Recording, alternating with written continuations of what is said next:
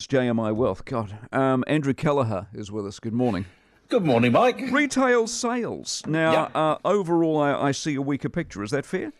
Yeah, weaker than expected. So this is December quarter retail sales released by Stats New Zealand yesterday. So one of the indicators, you could argue, key ingredients to gross domestic product growth, and I guess also a bit of a litmus test for the central bank in terms of sort of indications of slowing demand. You know, getting it more in sync with supply and hopefully slowing down the inflationary forces. But look, before I sort of make comments on the outcome, Mike, you do note there's quite a lot of complexity in these data numbers around values and volumes and seasonal adjustments. So we'll sort of just look at it all at a high level. And in summary, the data paints, I think, a picture of a weaker retail sector as 2022 closed out. For the record, retail sales activity fell 0.6% in the fourth quarter. That's compared to the third quarter. That's a volume comparison. Now, total actual volume of retail sales decreased 4% compared to the December 22 quarter, so that's compared to a year earlier. So it does suggest some downside risk to, fourth quarter growth. Probably need more evidence, I think, than we currently have to say demand is waning to the degree that the Reserve Bank would need to see. The third quarter, that was revised up to 0.6. Now, if you do look at the sort of second half of last year, put the two quarters together, and you look at the growth in retail sales that we saw, it's lower than what you saw in pre-pandemic levels. Now, we do need to factor in that the last quarter of 2021 was when Auckland came out of lockdown. So the comparison to that last quarter of 21 is a bit skewed because we all came out of lockdown and went off spending money.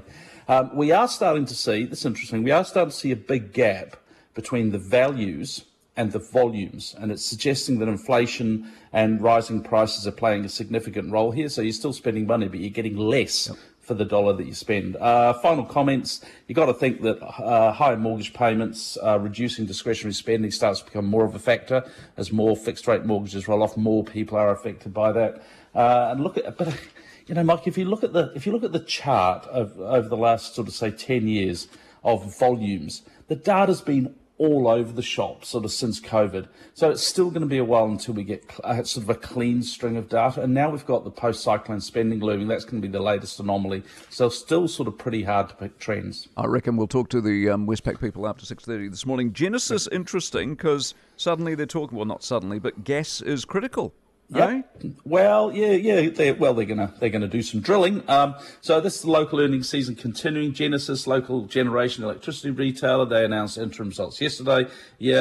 Strong first half earnings because of all the rain in the North Island. So they've got North Island hydro assets that leads to upgrades for their full year profit guidance. So it's a very good result. They had forecasted good results, so actually a little bit behind that forecast, but good nonetheless. Good hydro numbers means less thermal generation, Mike, so lower emissions. Happy days. But yes, they are investing $75 million in drilling another well in the Kupe gas field. Now, the company believes this assists with, this energy transition to clean energy, even though it's gas, but gas is cleaner to burn than coal, so you don't need to burn coal for thermal generation. There may be some ESG concerns about drilling for gas out there, I suspect, but they also completed a biomass trial at Huntly, so using wood pellets instead of coal, and that apparently went well, but there's a challenge in sourcing enough biomass and not enough wood chips. Now, I could speculate that this potentially, and what do I know about forestry, but could this be used for that problematic slash? It's what they do. It's what they do in some countries. They chip it up, and that's where it ends up. Yeah, so because there's going to be more pressure on the forestry industry and the logging industry to manage slash differently, so they could send it to Huntly and burn it. Yeah, my concern is, do you get the same heat out of pellets as you do out of coal? But that's a documentary for another day. What are the numbers? There you go. Look, the US market's actually just is up overnight, which is good. The Dow Jones 32,890. It's up 73 points. That's 0.23%. The S&P 500 3986. Up 16.41%, and the Nasdaq 11,480. That is up 85 points, which is about 3/4 of a percent. Overnight, the FTSE 100 gained 56.72%, 7935. The Nikkei was down 0.1%, 27,423. Small fall in the Shanghai Composite, 3258.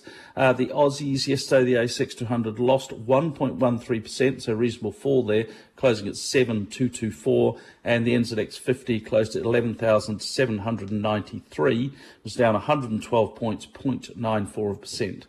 Kiwi dollar 0.6163, so continuing to sort of be weak against the US, 0.9159 Aussie, 0.5816 euro, 0.5120 pounds, 83.93 Japanese yen. Gold is $1,816, and Brent crude $82.57. We'll see you tomorrow from jmiwealth.co.nz. Andrew Kelleher.